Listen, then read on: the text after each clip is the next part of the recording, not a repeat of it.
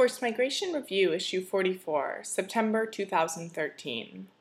Women, the Invisible Detainees, by Michelle Braun and Li Wang. Research by the Women's Refugee Commission into immigration detention of women in the U.S. explores why and how differences in treatment between men and women in detention matter. After receiving desperate phone calls from immigrant women detained at the Baker County Jail in rural Florida, attorneys from Americans for Immigrant Justice decided to visit the facility. When the team arrived, however, the warden insisted the jail held no women.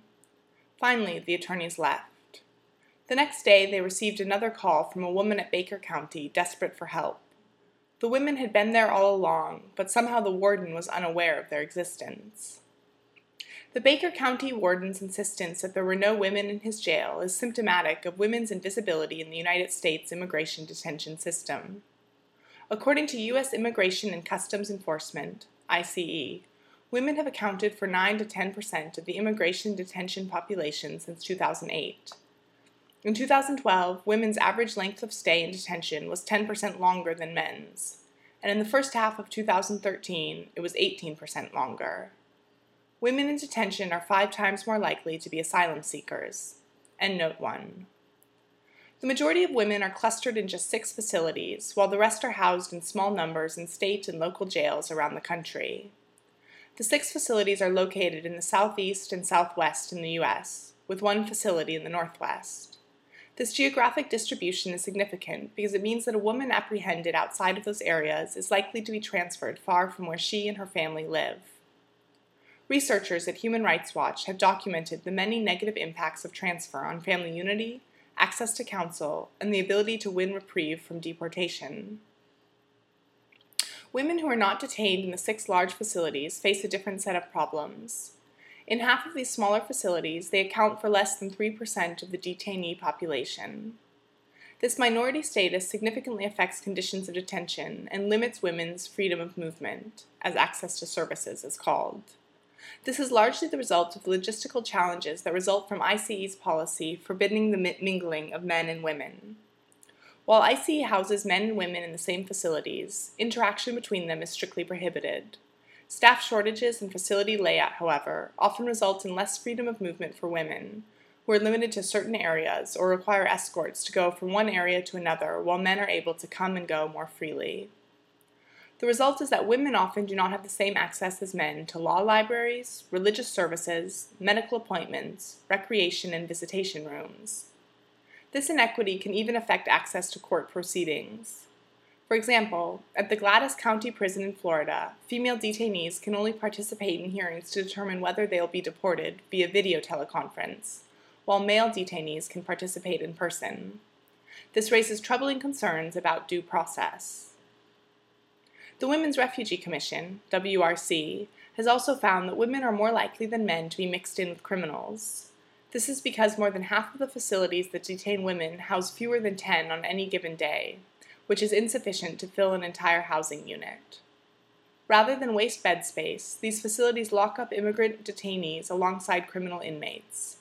This mixing not only violates ICE standards, but also causes emotional distress and renewed trauma. Women's experiences and needs. Women's experiences in detention differ substantially from men's, not only because they are minorities in an overwhelmingly male system, but also because they have particular experiences and needs that are unrecognized and unmet. First, women in detention are vulnerable to sexual assault and exploitation, as evidenced by the 185 sexual abuse complaints filed by detainees since 2007. Endnote 2. ICE has begun to address this problem by releasing long overdue draft regulations to comply with the 2002 Prison Rape Elimination Act. In addition, detained asylum seekers suffer from inordinately high rates of depression, anxiety, and post-traumatic stress disorder, and large proportions of women in detention have also previously been victims of domestic violence, sexual assault, trafficking, and other forms of gender-based harm. Identifying these vulnerable populations of women with their particular mental and physical health requirements is critical. However, ICE may fail to identify them because they rely on detainees to self-identify as vulnerable or traumatized, and rely on untrained personnel, who are often men, to ask sensitive information. Second, women have particular healthcare needs. At the Irwin County Detention Center in Alabama, women need a doctor's note to obtain more than 12 sanitary napkins a month. Other facilities provide women with only one sanitary napkin at a time, requiring women to ask male guards for napkins. Some of the most disturbing accounts of inappropriate detention and lack of care come from pregnant women. Female detainees in Georgia and Arizona told the WRC that they were denied requests for additional mattresses when their bedding was very thin, and were forced to give birth with only a nurse practitioner present. According to a report by the University of Arizona, women have miscarried after their pleas for medical attention for profuse bleeding were ignored. ICE has taken some positive steps towards addressing inadequate health care by developing a women's medical standard with gender-specific guidelines. But they could and should do more to implement these new standards at all facilities and conduct proper oversight and accountability. Until recently, the strongest detention standards in use at most facilities contained only 3 references to gender differences in its chapter on medical care, regarding pre- and postnatal care, adequate numbers of toilets, and annual gender-appropriate examinations. The newest standards, issued in 2011, provide stronger guarantees of appropriate and necessary medical care. However, to date, only 4 of the 86 facilities that detain women have agreed to follow these standards. Third, the separation of families that result from detention takes a particular toll on women. Women are more likely to be single parents, meaning that the detention of a mother is more likely to leave children with no carer. The mothers interviewed by WRC were often unable to arrange care for their children, since ICE does not guarantee that detainees can make phone calls. The consequences of this policy can be dire, including endangerment of children's well-being, severe emotional trauma, and termination of parental rights. Once in detention, it can be extremely difficult for mothers and fathers to maintain basic communication with children, the child welfare system, and attorneys. Requirements that parents have in-person visits with their children or take parenting classes, which are unavailable in detention, can make it impossible to regain custody. Detention facilities also frequently deny parents' requests to participate, even by phone, in family court proceedings where their parental rights are at stake. All of these basic barriers to communication and participation are exasperated for women because they are more likely than men to be transferred far from their children and the communities that can support them. WRC's primary recommendations include: bullet point, improve screening and training for personnel to identify and respond appropriately to vulnerable populations. Bullet point, hire detainee resource managers to act as points of contact on women's issues in each facility. Bullet point, collect more comprehensive gender-specific data. Bullet point, extend alternatives to detention, especially for pregnant women, primary caretakers, and other vulnerable populations.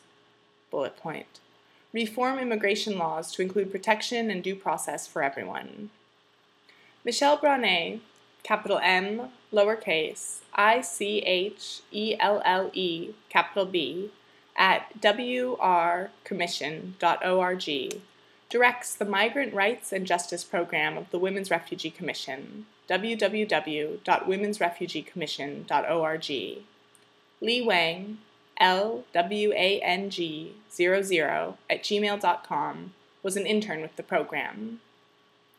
The Women's Refugee Commission's report on women in detention is forthcoming at http://wrc.ms/Y0Q LV N.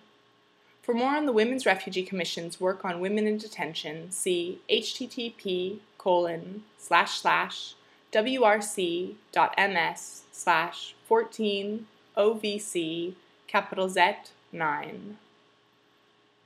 Endnotes. Endnote 1.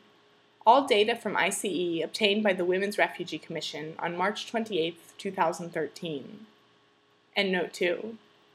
www.aclu.org/sexual-abuse-immigration-detention.